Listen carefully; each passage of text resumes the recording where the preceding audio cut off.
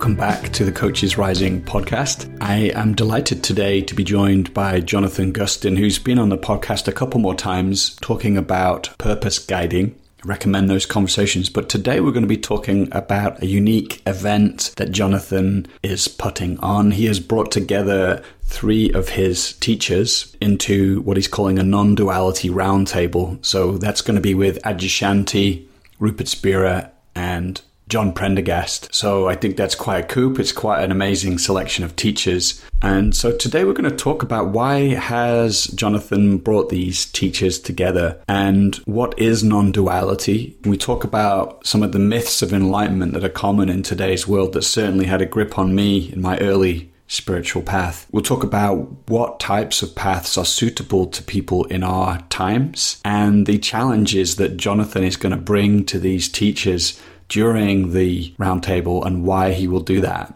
Jonathan is the founder of Purpose Guides Institute. He's a purpose guide, a psychotherapist, and meditation teacher. He's been based in the San Francisco Bay Area for over 20 years. He's taught at the California Institute of Integral Studies, Spirit Rock Meditation Center, and the Non-Dual Wisdom and Mental Health Conference. If you want to sign up for this non-duality roundtable, it's free. It's on June the 18th at 12 p.m. Pacific time. You can head to purposeguides.org/non-duality-round-table. All right, let's dive in. Here's the podcast with Jonathan Gustin. Jonathan, my friend, it's good to be back with you again. I really enjoyed our previous conversations on the podcast, so I'm excited about this one and the reason why we're here. So, but how are you, first of all? I'm good. It's good to be on your podcast again, Joel. Thanks for having me. I really appreciate it. Yeah. So we're kind of gathering because you've brought together 3 teachers of yours into this non-duality roundtable, 3 teachers I really greatly respect. So we wanted to just come together. I want to talk to you today about why you brought them together, but also I think this topic of non-duality is really interesting in our times.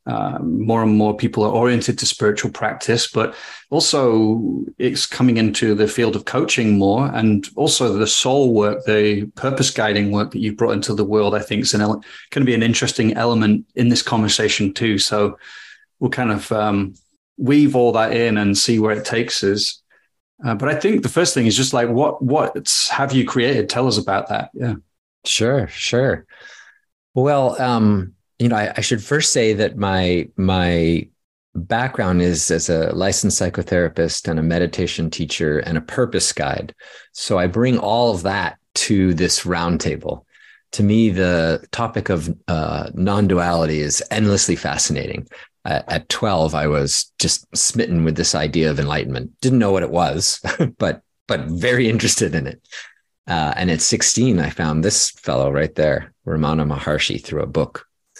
And so what is non-duality? And I still don't know, by the way. So I'll just take swings at it with you, and maybe together we can explore it. But it's an elusive term. But more importantly, it's the actual reality. It's like describing reality itself. And so along the way, I acquired these 3 teachers, or they found me. I don't know how that happened. And 3 living teachers. I went off to India to find a living Ramana Maharshi when I was 19. And it didn't work. I failed. But it turned out the San Francisco Bay Area had some amazing teachers. And so the 3 of them, Adyashanti in the late 90s, who has since become a really close friend, and then John Prendergast, mid-90s. He was a professor of mine, and now a close friend. And then I guess maybe 12 years ago, Rupert Spira, an Englishman, and who does come to the Bay Area, but lives, I think, in Oxford. And they are, in my opinion, whatever this word enlightenment means, I think they're enlightened. That's how it registers to me. I'm not gripping on that, but the student usually thinks that about their teacher, and I'm no different. Each one of them has a slightly different cosmology or viewpoint inherent in the fact that they're different human beings. The experience may or may not be exactly the same. In fact, we're going to get into that question. Is the actual experience of enlightenment, of unitive intimacy with the unbounded, is it always the same? But then when we talk about it, when we share it, when we express it, is that where the uniqueness comes in? So that's one question I'd like to get into with you and then with them. And then just the question, awakening itself, what is it?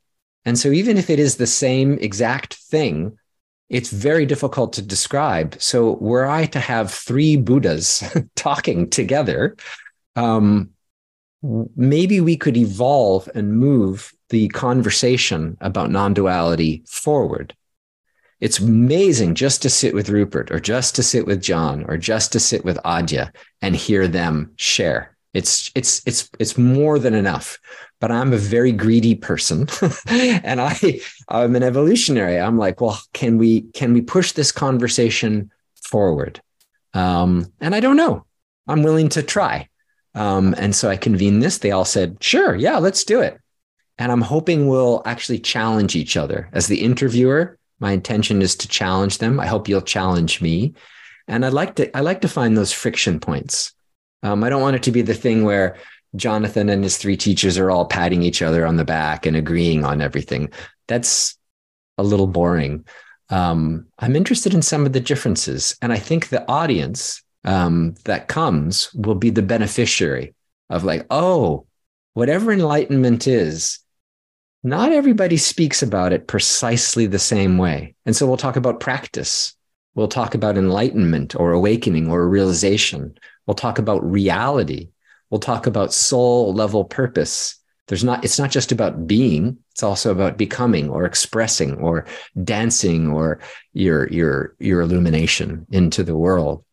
So I'm pretty excited to sit with three really fine non-dual teachers and prod and poke them a little bit. Maybe they won't let me be their student after I'm finished with them, but we'll see. There's a number of things you just shared there I could ask questions about. I'm going to go straight towards the challenge first. Like, I'm just super curious. How do you feel that they need to be challenged, but what do you think is the most important challenge you want to bring to them? I'm curious about that because I think that points to something you're seeing that's important. Yeah. In this field of non-duality, there's a beautiful collegialship. There's a friendliness between teachers. I was just listening to a podcast with Rupert, and he was very complimentary to Eckhart Tolle, which is just lovely. But people tend to work in their silos. Not always, but often enough, and I understand why. If I had that kind of genius realization that a Rupert Spira has, I'd be like, oh, okay, I guess I'm done. I'll just let myself do my thing. But where I think the rubber hits the road is that oftentimes students aren't encouraged to really challenge the teacher. And even if they were, they may not have the tools to do so very well. And so do Buddhas get together? Is there a place where, I'm using the word Buddha a little, freely, but is there a place where Buddhas can kind of challenge one another? Like one question I got from a friend, and I'd love, if you have any questions you'd like me to ask, please let me know. And it was this. Do you share your struggles with your students? If not, why not? So that question is really good because if you only go to retreat and you see the sage on the stage and they're in their element, they're just doing beautiful work, and they don't really necessarily find the time or right place to share their struggles, it could appear that enlightenment solves every problem. Like you don't have health problems, you don't have relationship problems, you don't have problems with your kids, you don't have problems with money, you don't have problems with whatever. I think that is a real disadvantage to students. So one of the things that I'm really feel lucky about is that, because some of these world-class teachers are my friends, I've gotten to know them and I'm like, oh, they're humans, right? So John and I have vacationed together, and Adyashanti and I came back about 4 or 5 months ago from a long road trip to the Grand Canyon. So I got to know him as a person, an exemplary, amazing human being, but a human, right? It's a human Buddha.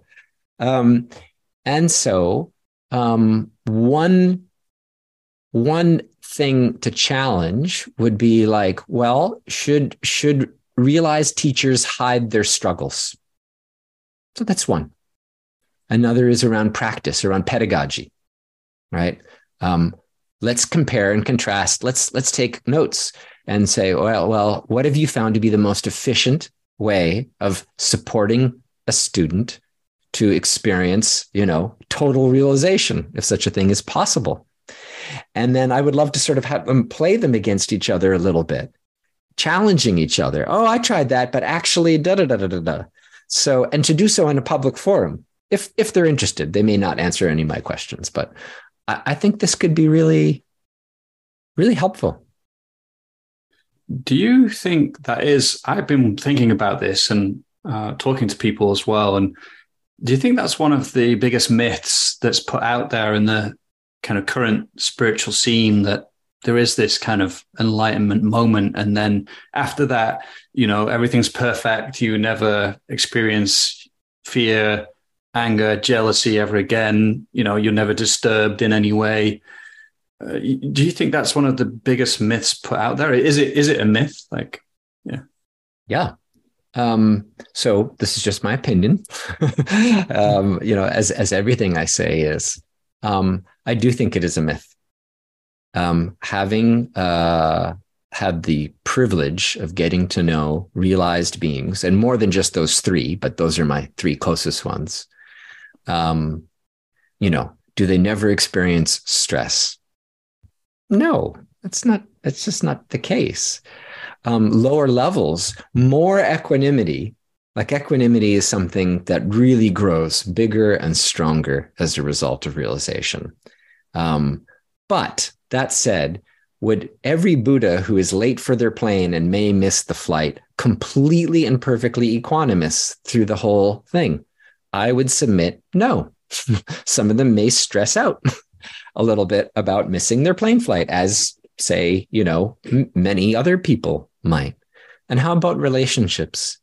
Relationships tend to end.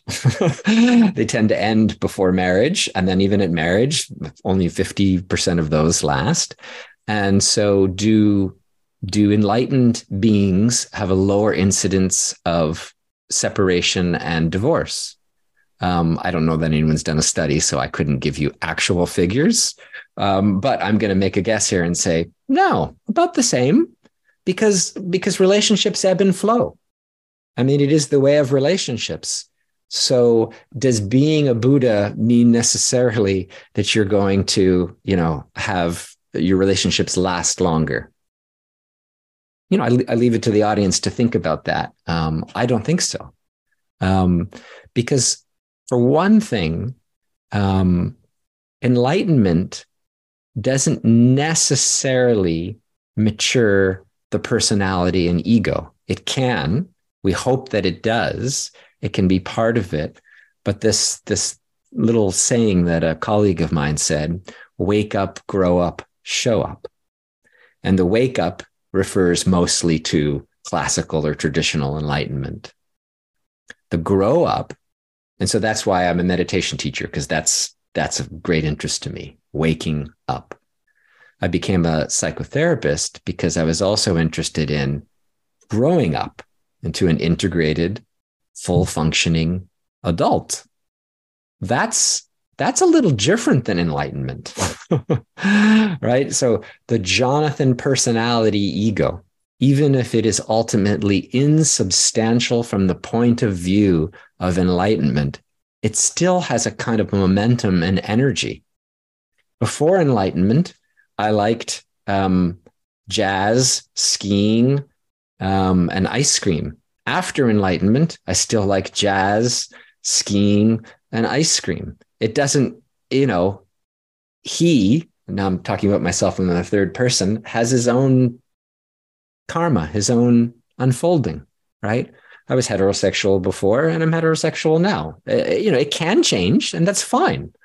So there's a kind of momentum. And one of the things that's really difficult is to become a really mature adult. And so that's no small thing. So the realm of psychotherapy, the realm of coaching, right? Optimizing your life, making your life more congruent with your best self. And I would add a third part, which is showing up with your soul level purpose as a demonstration of love, as a gift of service to life. And this, I think, is actually a deeply spiritual world, if you will. But it's not the transcendent kind of nirvana, classical enlightenment. It's a soul. So it's uniqueness, but not at the level of personality. At the level of personality, as I said, I like ice cream, women, skiing, and jazz.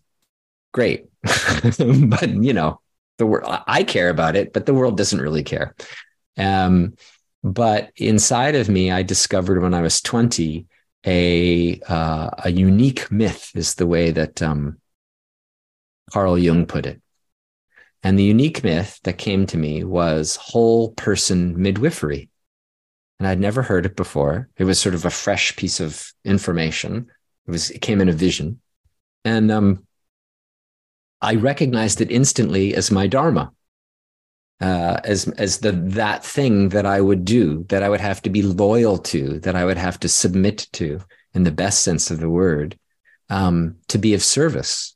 There's many ways of being of service, but being a whole person midwife is mine. And so the delivery vehicles, the way I deliver whole person midwifery is as a psychotherapist, meditation teacher, and purpose guide. And those three things are the worldly things that people see me do out there in the world, but underneath it is this soul level purpose. There's I'm making notes here because I want to pick up on a few things that you've said. I guess we should also talk about what we mean by non-duality as well. And maybe the differences that each of these teachers might emphasize. And I have a question about that. This is kind of a question that I would kind of like to ask them. I hope there's a coherent question inside of it, but it's about something that you said, which is, you said that, we talked about the myth, of the perfect enlightened being, the state afterwards. And you described, equanimity, if the Buddha was late for a plane, probably they're going to feel a bit stressed. People are going to feel that. So the question I have is about the difference between, and we might get into technical terms here for people, but almost like a sutric approach versus a tantric approach, and which one might be more suitable, because it almost feels like there are kind of slight contradictions in, like a sutric approach, which is almost, I think that's like the most common approach in at least modern Buddhism in the West. And that's a kind of like renunciate approach almost, it's like, and it often has this focus on almost like the no self, and the reason I'll bring my own personal sort of contemplation around that is, like, on the one hand, it can lead to almost like equanimity. I'm like, I might be feeling some adverse emotional state or something to something that happened to me. And then I'm almost like detaching, disidentifying from that state. But it can also, but I'm also interested in being a human being, feeling fully alive in the world, being in contact with the world. like in some Buddhist traditions, they even talk about cessation, like the cessation of perceptual experience, or as being, something we really want to cultivate. But, is that person who experiences that cessation of experience actually detached? Do they care if their child gets run over, for example? Yeah. Or are they just completely equanimous? Are they completely equanimous with that the world is, burning outside? So I guess I'm, getting to this point of like, in Tantra, it seems to emphasize there's a different emphasis, just like in the world, working with emotionality and our ways of being in a kind of, I don't know if I want to call it more embodied way, because I think people would question that, but seems to be more of it. So yeah. And then if I just add one little thing in, which is like, so then it seems like a lot of spiritual approaches have then added in psychotherapy to compensate for, that kind of more renunciate approach, because that can lead to bypassing and shadow and stuff. And I think that's a good thing too. But I guess I don't know if you can pull something out of what I've just shared with you. It's a big, that would be what I would, if I could sit down with the three of them, I'd love to get into that. Yeah. Yeah. Beautiful. Beautiful. Yeah. Well, let's have a discussion rather than me just sort of, challenge me back, and let's see if we can have a little round table. Well, so you use the word sutric and tantric. So I would translate that for the audience as the inward facing path, where we turn away from the world and phenomena and materiality, and we trace back all the way to, we could call it essence, the unbounded awareness. And in such experiences, so I've experienced in deep meditation the cessation of perception of everything, where the world drops away. In Buddhism, they say first there are mountains, then there are no mountains. And there's a third part I'll get to in a moment. And so in this very deep meditation, in my experience, the world disappears, and I don't care if it ever comes back. I just don't. I don't even realize I have a wife and a 14-year-old child, and I'm perfectly content. My experience is it's often quite blissful, peaceful, equanimous, illuminated, free, unbounded, timeless. The weight of Jonathan and his life and his worries and his whatever is just, it's so gone. I don't even remember him. So I'm glad for this experience, or experiences, many of them, in meditation. But in Buddhism, in Zen specifically, they say first there are mountains, ego and personality. Then there are no mountains. That's quote unquote a threshold of a certain stage or degree of enlightenment, let's say. And then there are mountains again. First there are mountains, no mountains, then mountains again. And to me, that mountains again has a few layers, but one of them is that unless you're Ramana Maharshi, a one loincloth type of guy who doesn't want any, marriage, kids, car, money, whatever, which is fine. There is a classical sage type. He was that guy, but I like jazz and skiing and ice cream. And I'm not in a rush to get away from that. I'm not in a rush to get away from the world. The world, even if it is Maya, an illusion, is an illusion that I love, I'm attached to. And I'm not actually even wanting to transcend that attachment in a way that's completely, that's complete. That's a total detachment from life. If that's what someone wants to do, then fine, I love my family, and I love the more than human family, and I love the trees, and I love this planet. And so when I see these existential threats like climate change or artificial intelligence or nuclear bombs, I'm moved. And I think this is one of the things I want to bring up. It's like, well, does a Buddha care? Does a Buddha want to do anything about it? Is a Buddha feel obligated? Does a Buddha think what is that? What is our relationship to life? So the tantric approach, the outward facing path, is to, one, fall in love with life, to be quite attached in a sense, not pathologically attached. There's attachment's a very interesting word. We could get into it because I think there's like small a and big A. If you're attached, like it must be a certain way, well, I'm not selling that. But I'm attached to you, Joel. I mean, I like you and I wish you well. And if you tell me, you broke your hand today, I'm going to feel compassion. I care. So yeah, the inward facing path and the outward facing path, I teach an integral path, which is both. They go together beautifully. Yeah, I'll stop there for a moment.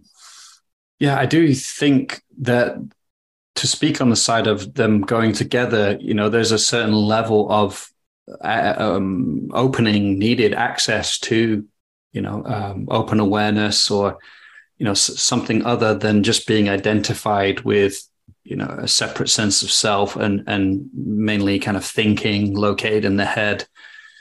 If there's access to something bigger than that, more spacious than that can allow them more skillfully to be working with that outward facing path too, so there's less attachment there. So that's where I see the two coming together. And yet, it does seem, I think if I speak honestly, it's like I've felt in my own practice where I've perhaps fallen into, and I'm aware we want to get back to some of these other, aspects of but like I like over application of practice in certain ways, like deconstructing experience, through meditation and landing in almost like a nihilistic place, or feeling like the whole world is an illusion, well, fuck it, but actually it didn't feel very life affirming to land in that place. And through the help of skillful guidance, including John Prendergast, actually must have give him some kudos there. Yeah. Coming back from that place and landing in a deeper place of integration. Yeah, exactly. That happens like often, like just this morning, I meditate in the morning and it's as if there's Jonathan and then there's, I'll call it awareness or consciousness. And I woke up more with Jonathan, like brush my teeth and eat breakfast and get ready for the podcast, have some coffee. And it was fine. And I wanted to answer some emails, and then I meditated and it was like as if Jonathan was foreground and consciousness was sort of background. And then it switched. And my agenda for the day kind of fell away to a great extent. And I was just resting as consciousness. And then my mind would come in and I'd be like thinking about planning or something. And I go, oh, wait, no, let's stay there. And they're both total reality. Real non-duality. I'll call it total reality because non-duality is a weird word. We could define what non-duality is. Yeah. Well, total reality includes everything. It has the word total. It has the word reality, which is what is real, what is truly real. And all of it, it leaves nothing out. And so the phenomena of Jonathan, whether you regard it as real or not, the phenomena of Joel, whether you think it's an illusion or not, it has some substance to it. And so embracing it all, the whole of it, love leaves nothing out. Love is the cessation of boundaries. So it's not just about being a sage who's totally equanimous all the time. I don't want to transcend caring. I have another teacher that I love, but she's gone to places that I'm not sure I would want to go. Byron Katie is really blasted awake from what I can tell. And I got to know her before she was famous. So I got to do private walks with her and sort of, test her a little. And I was like, wow. And I remember just reading one of her books, where she said, she fell on the floor. Maybe she broke her nose. I don't remember. And I hadn't read this book for a long time. And her thought was something to the effect of, I love that I smashed my face on the floor, because she has an orientation which is profound. It's radical. I love what is, totally. Now, there's some advantages to that. If you love whatever happens, you will be happy. I mean, it's just like you smash your face, you're happy. You get on Oprah, you're happy. Great. I don't know. There's something about that. While I appreciate it to a degree, kind of respect it too. I'm like, well, I mean, if you're going to smash your face and on the floor, and she went blind. She had suffered blindness for some time. I would be bummed if sightedness left me, because it would be hard to take hikes and drive, and I would, so complete non-attachment of that in that manner. Yeah, I think one of the things a spiritual aspirant, a spiritual practitioner needs to ask themselves is, what is true for me and what I want? If there were enough time and good inputs, what's the destiny for which I'm hoping will unfold? And I would say not quite like Byron Katie, which isn't to say that isn't perfectly amazing, unique, and wondrous. But we have to be careful to make sure that we don't impose our teacher's destiny on ourselves. There are householders like me. I'm not a one loincloth type of guy like Ramana, who is in love with a mountain. That was his main sort of spiritual, his love life, so to speak, which is beautiful. But I'm like, I like humans. Have you found that each of the teachers in the roundtable invite you into that inquiry of what are you looking for? Like, think deeply about what is motivating you on this path, and do you find therefore that they are each in a way offering a kind of different take or flavor of what awakening can be? And how much do you think that is connected to, in a way, what you just said, like their own, it's their own kind of Rupertness and Adyashantiness. So I mixed a few questions in there, but I'll just see where you take it. Yeah. I think the way they communicate about enlightenment is a little different. Like, one of the challenges I'll give Rupert is, like, I normally don't challenge my teachers very much. I'm their student. I just learn. But I'll be a host of a facilitator of a roundtable. So it's a different role. Rupert uses the word happiness and enlightenment often synonymously. His most recent book has the word happiness in it. And philosophically, I don't agree with that position. Experientially, I don't agree with that position. Pedagogically, as a teacher, I get why that could be helpful. And he will say things like, well, if enlightenment were everything you think it would be, but it would make you unhappy, would you want it? And I'd be like, no, I wouldn't. If total abiding enlightenment, and I don't have total abiding enlightenment, that's a very rare, whatever abiding enlightenment is, and we can get into that. Anyway, I don't have it. So if that was the case, I'd pass. So he takes that to mean that what we really want is happiness. And I think there's some truth in that, but I still wouldn't. Happiness to me is a phenomena that I experience. It comes and it goes. And I love it. I'm as much in favor of happiness as the neighbor to the left of me and to the right of me. But what happiness seems to me to come and go in is consciousness, is awareness. So I'm interested to kind of challenge him and ask some of the other teachers, if they're inclined to, they don't have to, do you think happiness and enlightenment is synonymous? Because it's a really big question.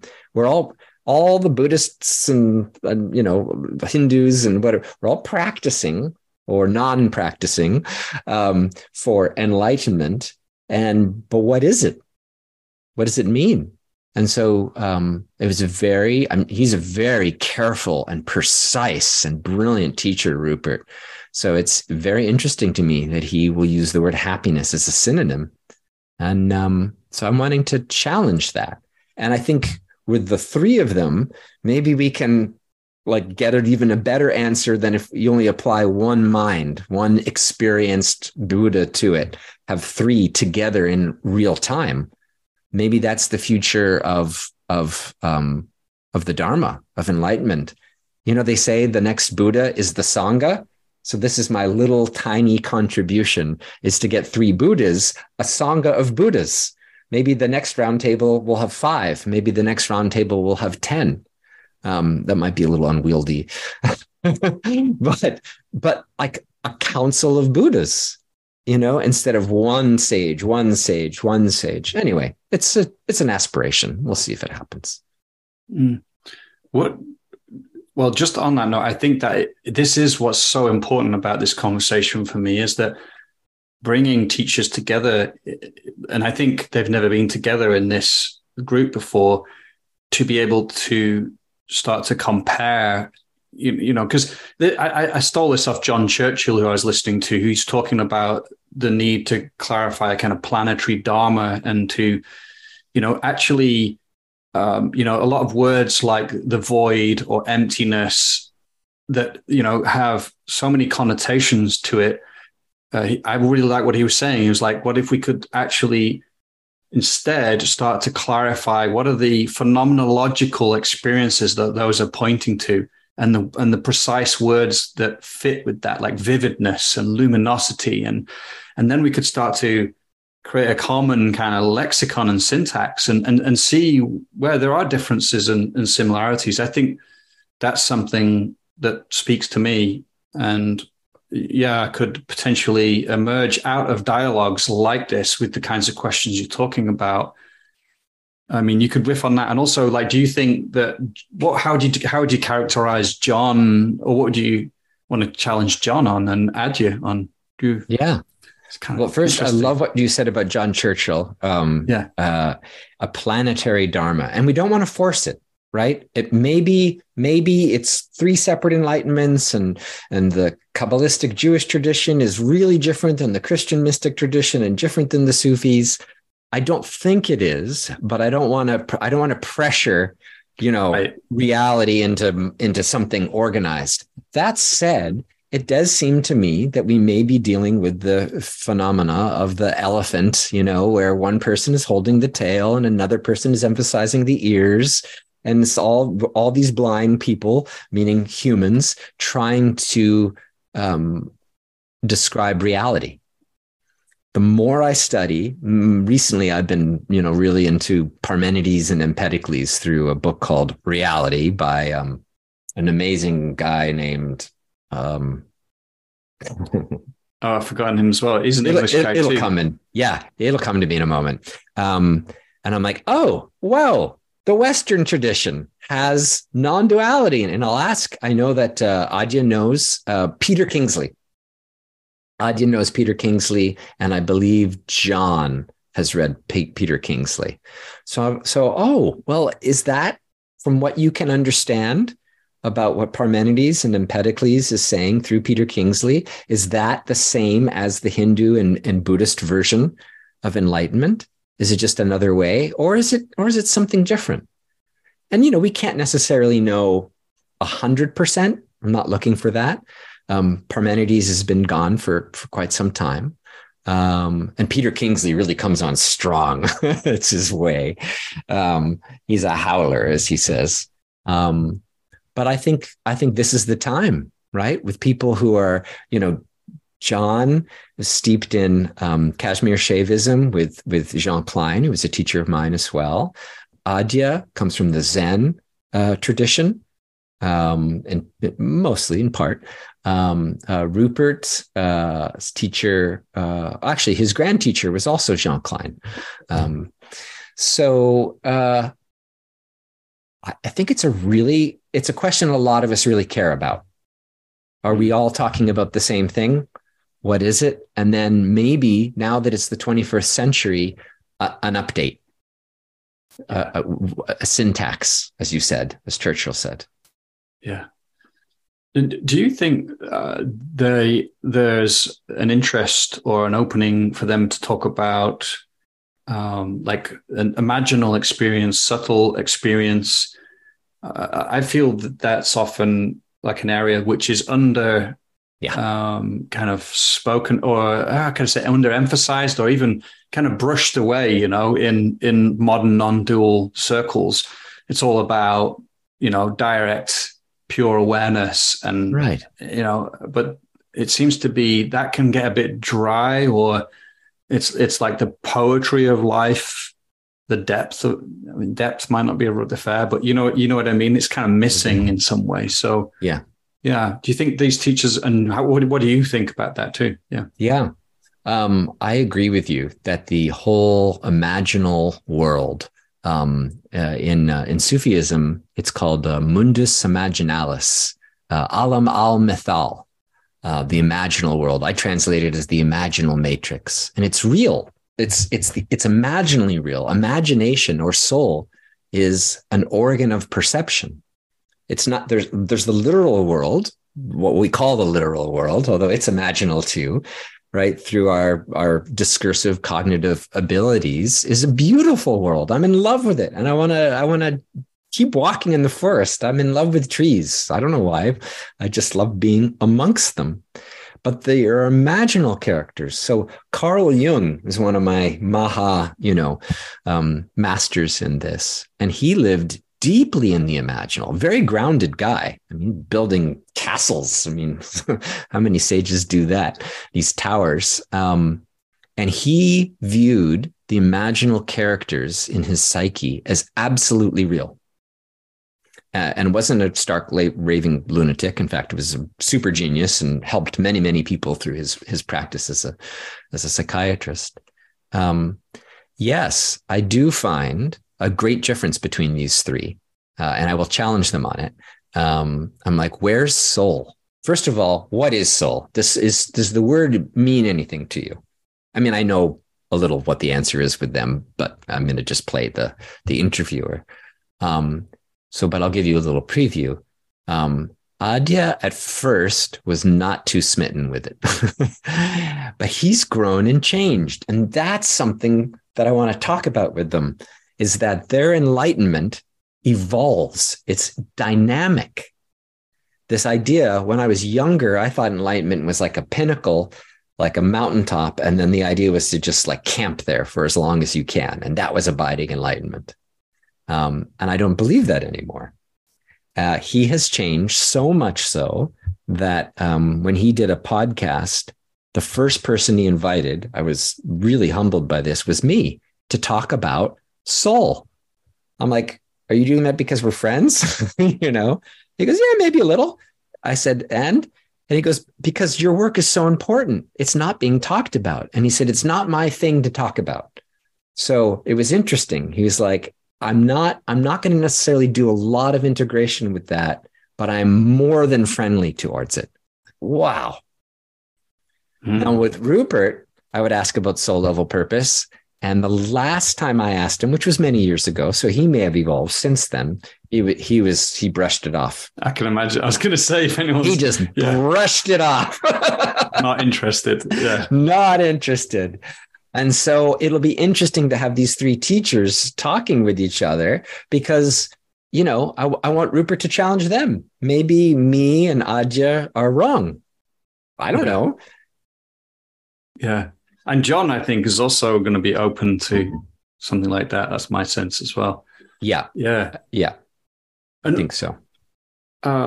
What do you see as the synergy between the two as well? How, because I certainly, and we should talk about non-duality and therapy and coaching because, but let's stop there. But I'll ask this first question of, do you see there is a synergy or a kind of collaboration even between like a non-dual awakening and a kind of mythopoetic or soul or I don't know, awakening is the right word, or, embodiment? Yeah. Yeah. So I'll offer two sort of like visual or models for this. Neither of them are true, but to sort of help.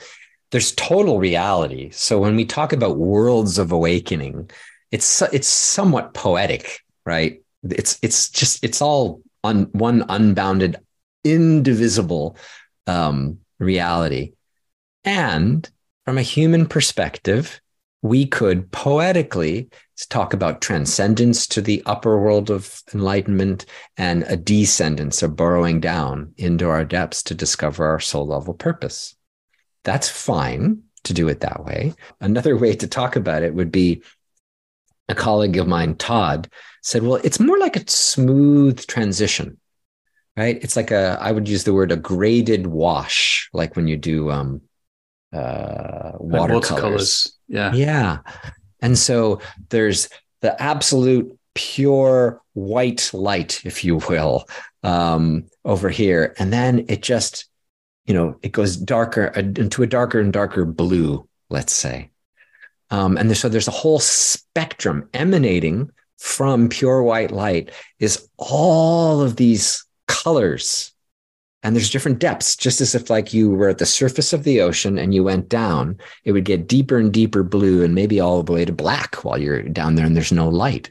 Beautiful. It's all part of the ocean.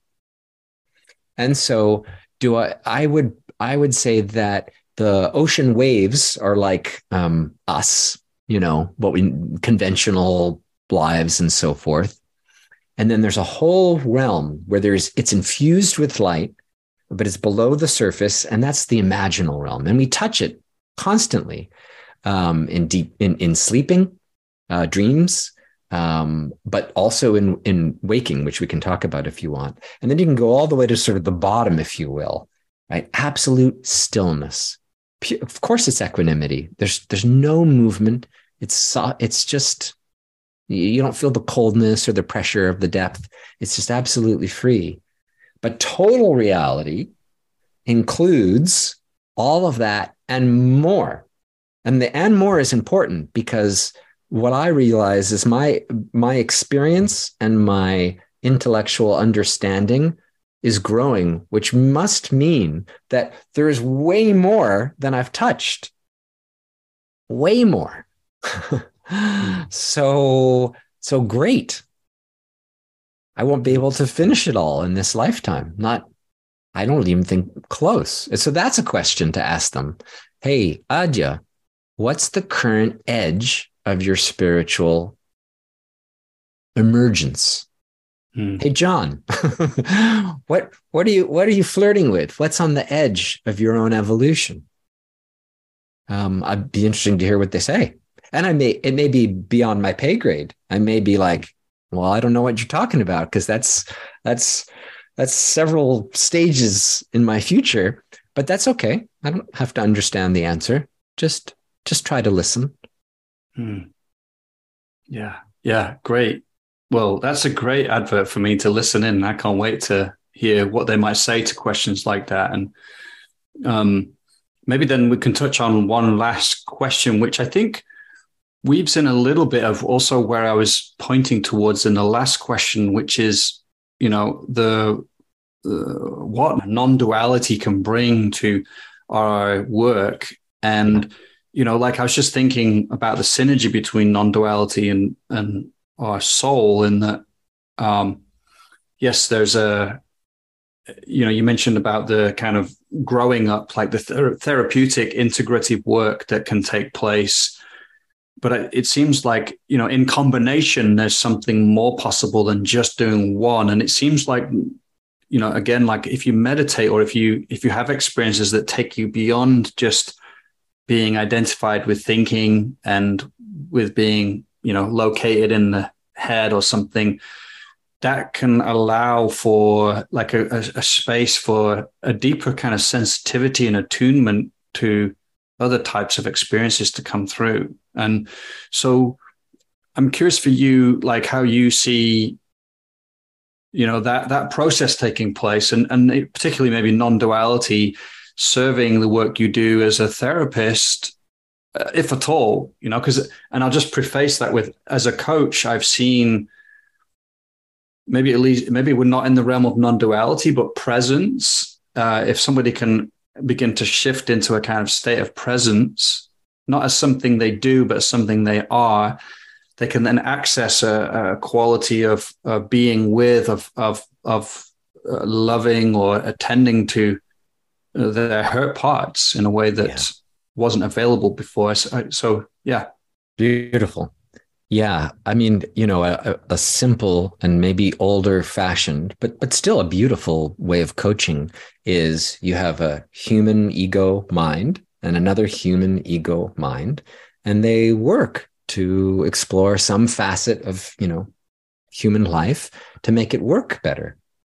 It's just one little way of saying it. Lovely. Great.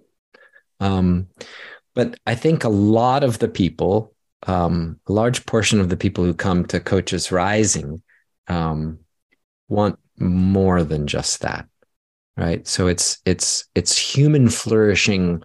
Again, this word totality. So even if the focus is somewhat narrow, what should I do, with my work might be a question, an inquiry. Are we doing it ego to ego, personality to personality? Not bad, but I think there's a big upgrade. We can rise from that to Coach 2.0, where we attempt to include the totality of both individuals. So we're seated in presence. And that opens up all these different organs. So now we're not like trying to make the poor mind carry all the water and chop all the wood. It's too much. It's stressful. It's my mind couldn't have figured out my soul level destiny.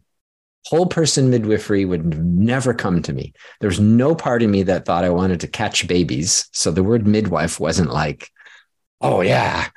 It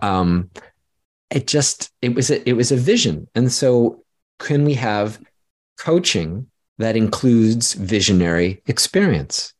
And I don't mean it has to be like a burning bush on Mount Sinai, although it could be, but your own personal visionary experience. And a coach, an integrative, soul adjacent or infused, non-dual coach is so much more adequate to the task of helping the coachee discover X, Y, and Z, because they're not squeezing themselves or their coachee into a narrow band. They're opening up I call these organs of perception. And there's so many of them. Meditation has taught me about some of them. Soul level purpose guiding has taught me about some of them. Therapy has taught me about some of them. So why not? It would be like driving your car with one tire inflated, two inflated, three inflated, four inflated. The car will move forward in any case, but the ride and the reduction of friction will be so much more, so much better. Yeah. Yeah. And just to add, for me in this age, both when, there's an obvious transition between worldviews, and I think a great inquiry or a great transition taking place in what it means to be human, an expansion perhaps in this sense of what it means to be human, plus things like AI coming in and being able to replicate a lot of procedural therapy or coaching.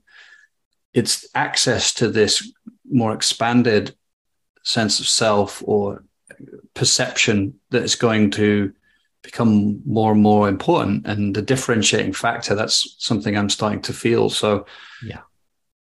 And, I think it's the big call in our times for those, I guess I'm careful. I don't want to make it sound like I'm saying we should all go there for those who feel called to it. Exactly.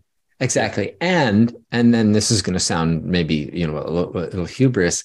I think coaches 1.0, therapists 1.0, and meditation teachers 1.0 will go the way of the horse cart eventually, because the tools are real, and if you're, it's just better to have a tool set that includes more human capacities, broadly understood when I say the word human here. But yeah, whether a person's called to it and when they're called to it, it's just everyone should see what's really alive for me now as a coach. What is pulling me to learn?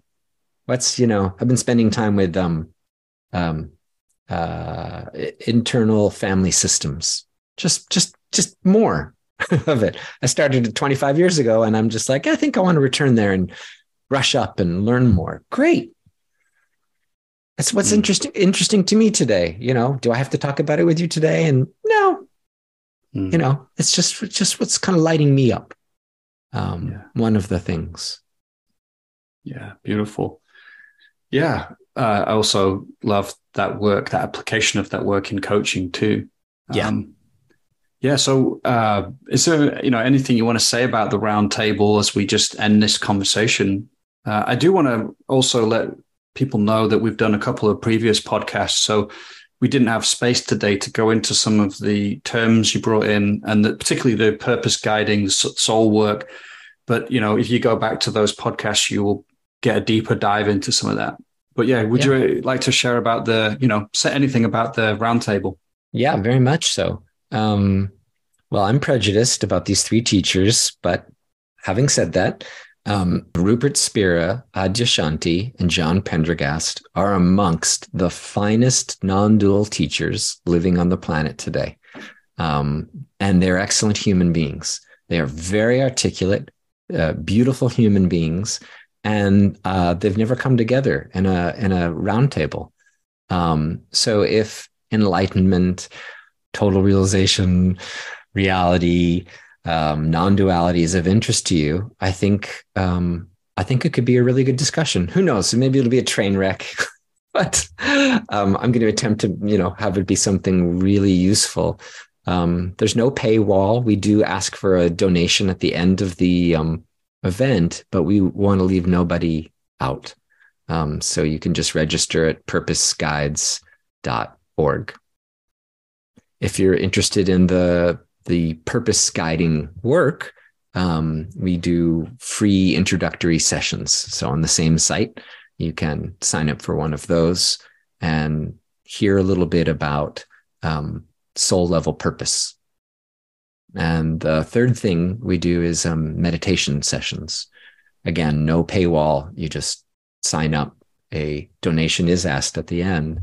And one of the things I'm trying to do is show people the spectrum of meditations in a way that they can see the essential truth, that what Churchill said, what did you say? A planetary dharma.